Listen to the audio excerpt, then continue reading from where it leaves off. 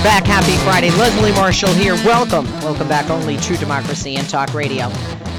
You know, there are many shows on radio and television that you can hear a lot of people who profess to know what they're talking about with regard to Brexit, with regard to this vote today, and with regard to, the UK, the EU, but why not go to the numero uno source? And that's what my great producer, Andrew Tomedy, did today, booking David O'Sullivan.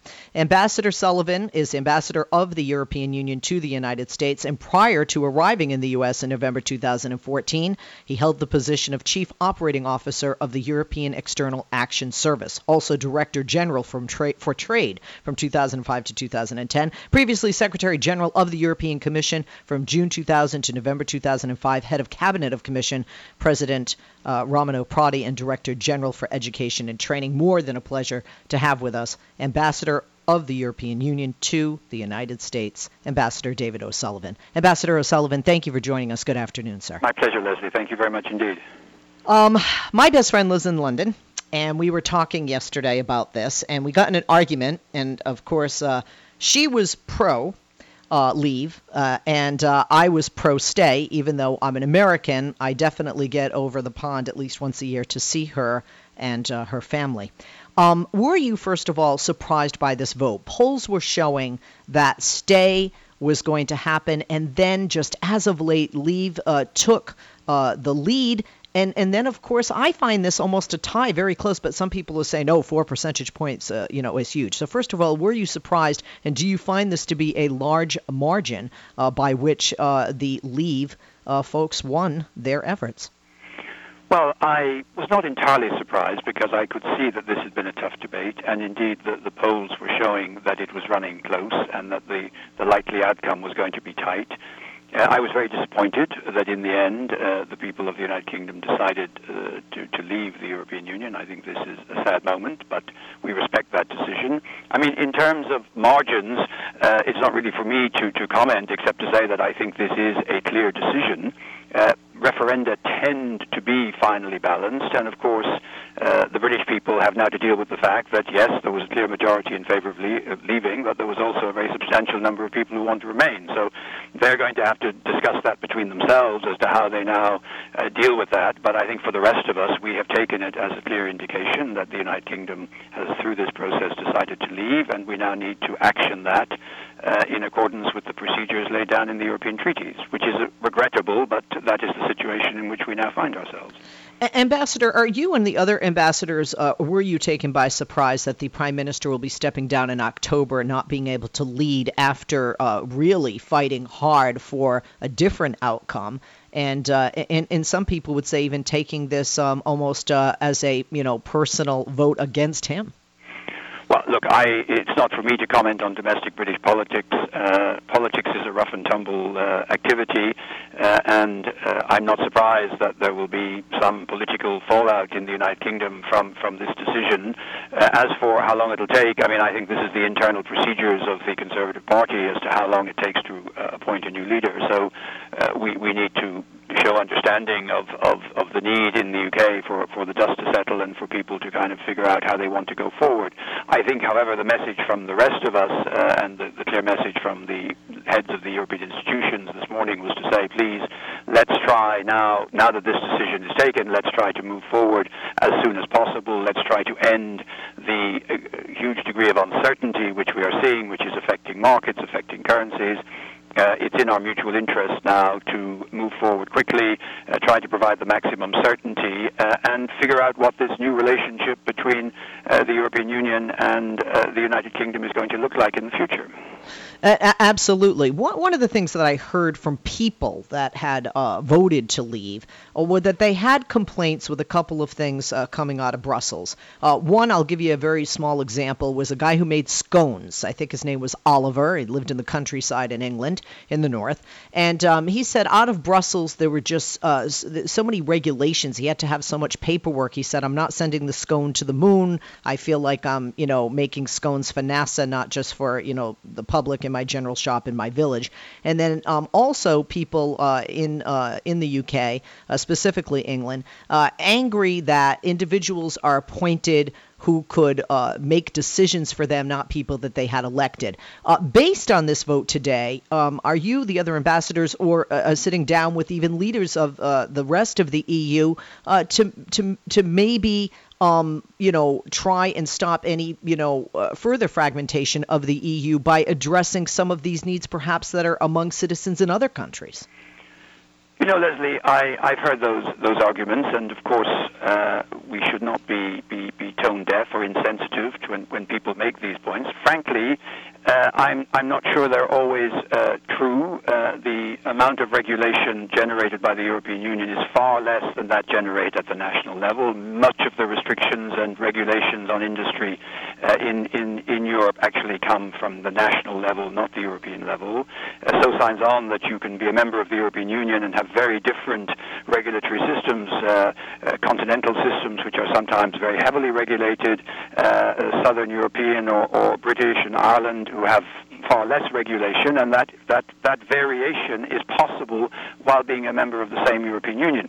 On the fundamental point you make about democracy, I understand, of course, that you cannot elect directly the government of Brussels, but of course there isn't a government in Brussels. Brussels is governed by the member states, by the governments of the member states of the European Union. The decisions which are taken by the member states of the European Union or in agreement with the directly elected members of the European Parliament. So we have the European Union that our member states have wished for. It is not a perfectly federal system because our member states and our people did not want a United States of Europe. They wanted this intermediate structure which reconciles a certain degree of supranational activity at European level and at the same time a high degree of sovereignty and independence for our individual member states. Even the United Kingdom was not a part of the Euro, was not a part of the Schengen free movement area, and had many exceptions to European rules down the years. So, I think I get it that these views are held and they possibly influence the outcome. I also get it that we need to be constantly sensitive to how our citizens view the whole process, but the main transmission vehicle for that is the nationally elected government. Absolutely. And Mr. Ambassador, we'll be right back.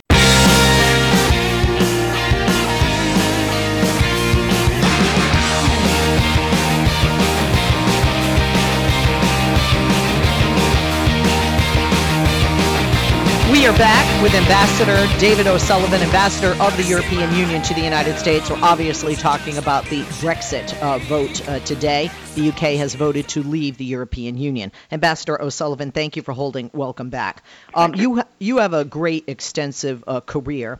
You had alluded to what happened today with the markets, not just in the EU, in the UK, in the United States, in Japan.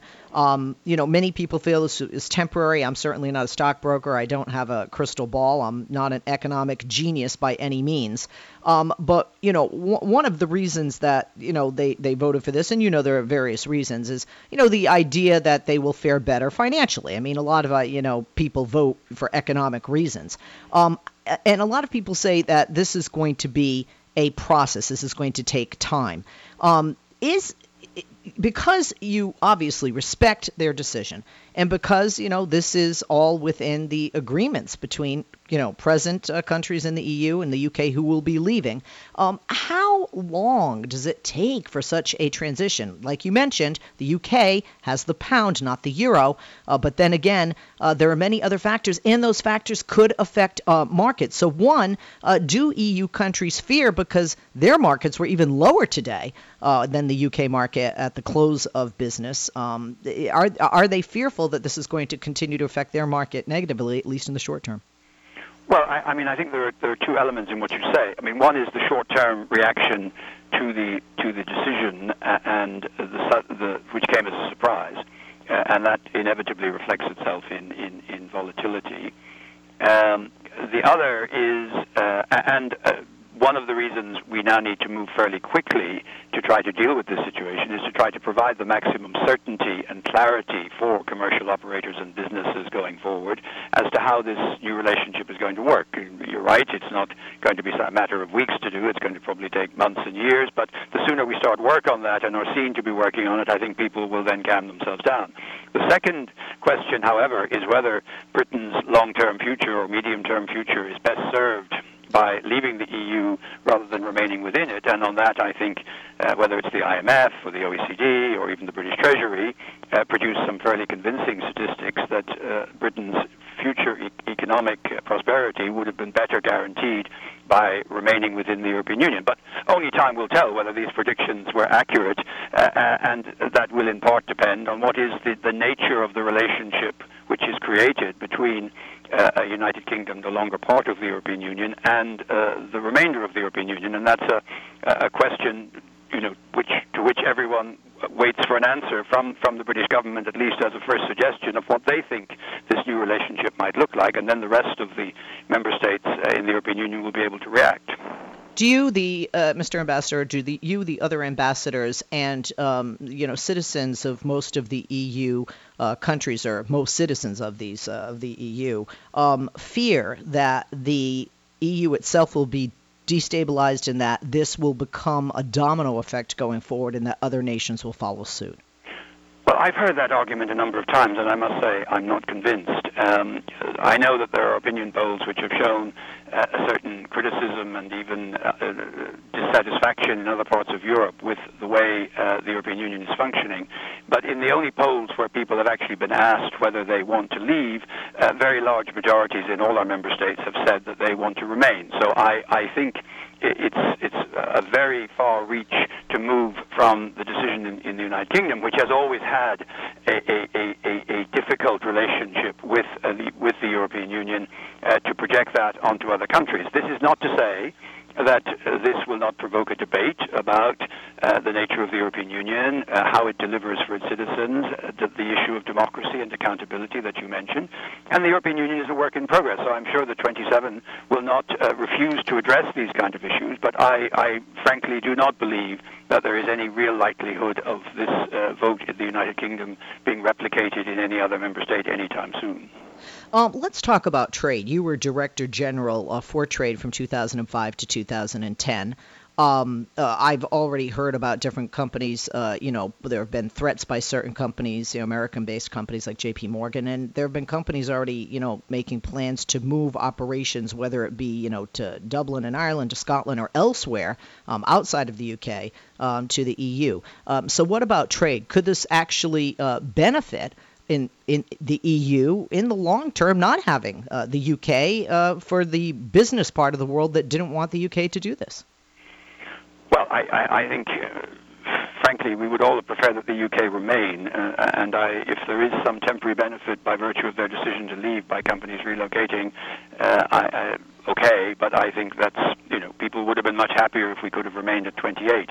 I think the challenge for the UK at this point is to define what is its relationship with the European Union after it leaves. And this is something where, as an outside observer, I found the Leave campaign did not have a clear narrative of what they saw as the future relationship. And there are different models. It could be like Norway or Iceland, which are very close neighbors and who are virtual members of the European Union, except that they participate in the single market, they allow freedom of movement of people, they contribute to the EU budget, but they are not formally speaking a part of the decision-making process of the European Union. That's one model. Another model is simply having a free trade agreement of the kind we've negotiated with Canada. But these all contain certain disadvantages for the UK, and I wait to see with interest what the UK is going to suggest as the way forward. And it's only in function of the answer to that question that you can define whether there will be, a good way out of this economically for the UK or not. And this will be a very important question. I'm sure there'll be debate in the UK about this issue because it was not resolved by the referendum. and this will be part of their political process before I imagine they will feel able to come to Brussels and explain how they want to go forward. You know, speaking of trade, there is a small brewery in Brooklyn, New York, that, believe it or not, supplies a lot of brew to the pubs, and they export goods. There are other companies here in the United States, and you're ambassador of the European to the United States. Have your phones been ringing with that concern since this vote by the small and the large business owner, concerned that they will lose money with trade in the export side of things to the UK? Well, the short answer is no, because I think it's very important for your listeners today to understand that the vote yesterday has no immediate legal effect, and nothing changes until there is a legal decision to the contrary. So for the moment, we are in the same situation we were in on Wednesday, and will be for some time until there is a new decision. So people should not worry that there is, they suddenly will not be able to export, or that there will be new tariffs or restrictions.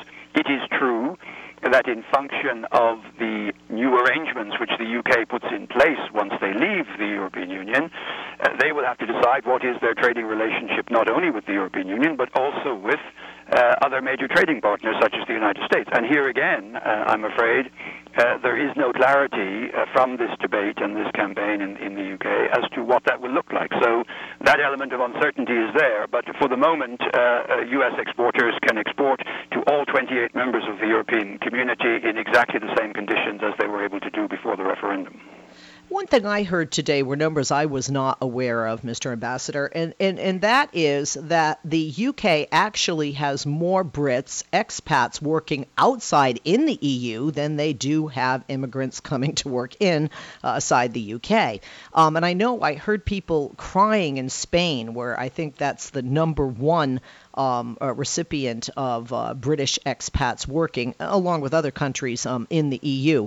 This is a scary time for them. They're fearful to lose their jobs. Those who are retirees, like in Marbella or Gibraltar in Spain as examples, they're concerned that they will lose their EU health benefits because they'll no longer be a part of the union. Like you said, it's not, the vote was made. It's not legally changing today, but these are changes in the future that could have very negative consequences for members of the United Kingdom that live outside the UK.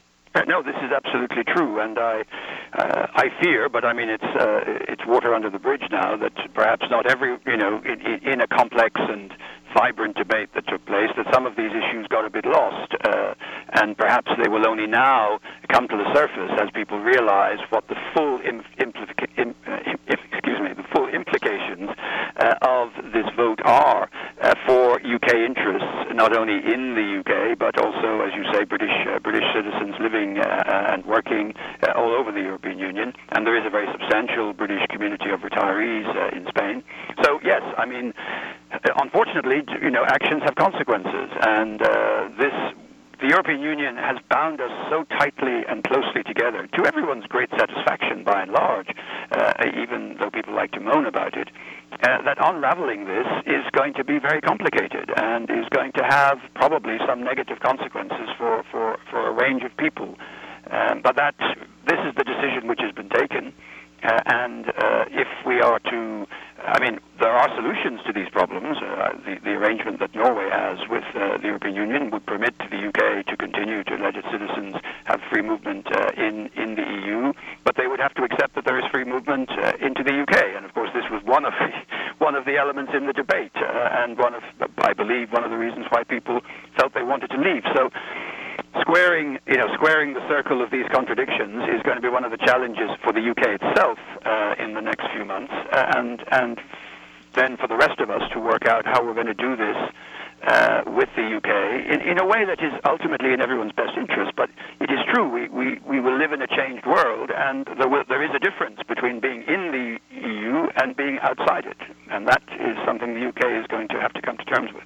Yes, and Brits, you probably know much better than I, Mr. Ambassador, normally don't and have really never referred to themselves as Europeans. They never, accepted and changed their currency to the euro.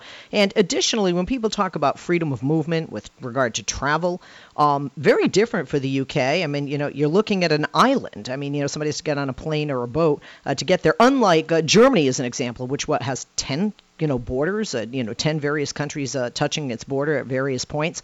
This doesn't affect, this doesn't affect the UK and even the EU in some of the areas that were pushed by the Leave individuals, because obviously currency is irrelevant and travel, well, it may change when you go into Heathrow, obviously, or when they go into the EU, but it's not like anybody is driving from London to Paris. Well, exactly, and because the UK is not part of the Schengen borderless travel area, there have always been passport checks and security checks when you enter the UK, whether by car or by rail or by air. So, I honestly, some of us were quite perplexed, given the degree of special treatment which the UK had and the degree of autonomy which they had retained, as you say, in the area of currency, in the area of free movement, in terms of border checks and passport checks. But again, this is, frankly, there's no point in trying to go back over the campaign. The decision has been reached. It has been taken. The UK is now going to leave. And I think we have to look to the future, try and move expeditiously to provide the maximum clarity and certainty, and try to build the best relationship we can, recognizing that things are not going to be the same, unfortunately. A couple more questions, and we'll let you go. I want to keep you under time here, Mr. Ambassador. I know you're very busy. I think you're talking to me from CNN headquarters. Immigration. Immigration weighed into this decision for many of the UK citizens. Obviously, it's very early, but what would you imagine will happen to their percentage or share of immigrants that they were originally going to take and obviously plan not to, or to take far less of, because they want to revamp their immigration laws?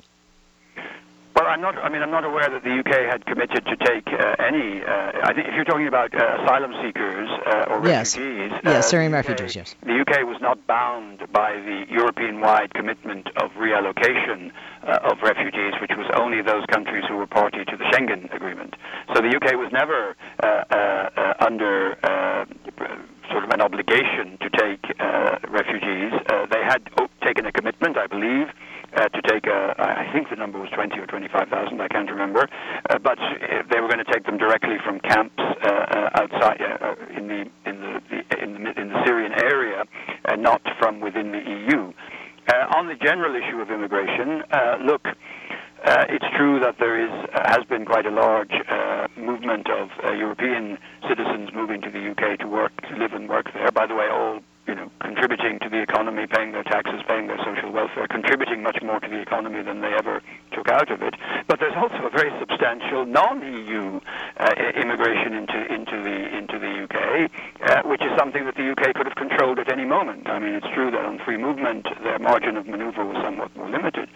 But for people coming from outside the EU, the UK had full autonomy to decide that. So, I think this is going to have to be the subject of a debate in the UK. One thing is very clear to me, as a long-standing European official, the European Union will not accept full access to the single market without the quid pro quo of free movement of people. For us, the free movement of people is an integral part of the single market, involving free movement of capital, goods and services, and people. And if the UK wants to retain full access to the single market, it will have to accept freedom of movement of persons. Lastly, the president and the vice president said after the vote that the special bond between the U.S. and the UK will endure, but there can't help be some changes. Does it stress that special relationship between the United States and the United Kingdom? Well, this is for the U.S. and the UK to discuss. I mean, we all know that there is a close relationship between the UK and the United States for historical reasons, though one can argue that perhaps this has diminished a little over time and is not quite as special now as it perhaps once was. But I mean, there is a close bond. But it was also clear that for the United States, the UK was a valuable friend also as a part of the European Union, and able to influence and contribute to European Union debates, whether this is on economic issues, trade issues, or on issues like sanctions against Russia for what they're doing in Ukraine. So I think listening to what President Obama said when he was in London, I think the reaction in the United States is to regret that they are losing the voice voice of a friend within the European Union, but we have excellent relations with the United States, the rest of us, and I'm sure that we will find a way to build that transatlantic relationship between the European Union and 27, and then the UK will have to figure out its own new relationship with the United States in this new context. Well, I'm so glad that you were with us today, Mr. Ambassador. Ambassador David O'Sullivan, thank you for your time, sir. I know you're quite busy. David O'Sullivan is Ambassador of the European Union to the United States. Check out their website. You can find out more about what the ambassador does in that organization. EUintheUS.org is their website. On Twitter, you can follow the ambassador at EUAMBUS. I'm Leslie Marshall, coming up live from our nation's capital right after this quick commercial break. Talk Media News. Don't go away.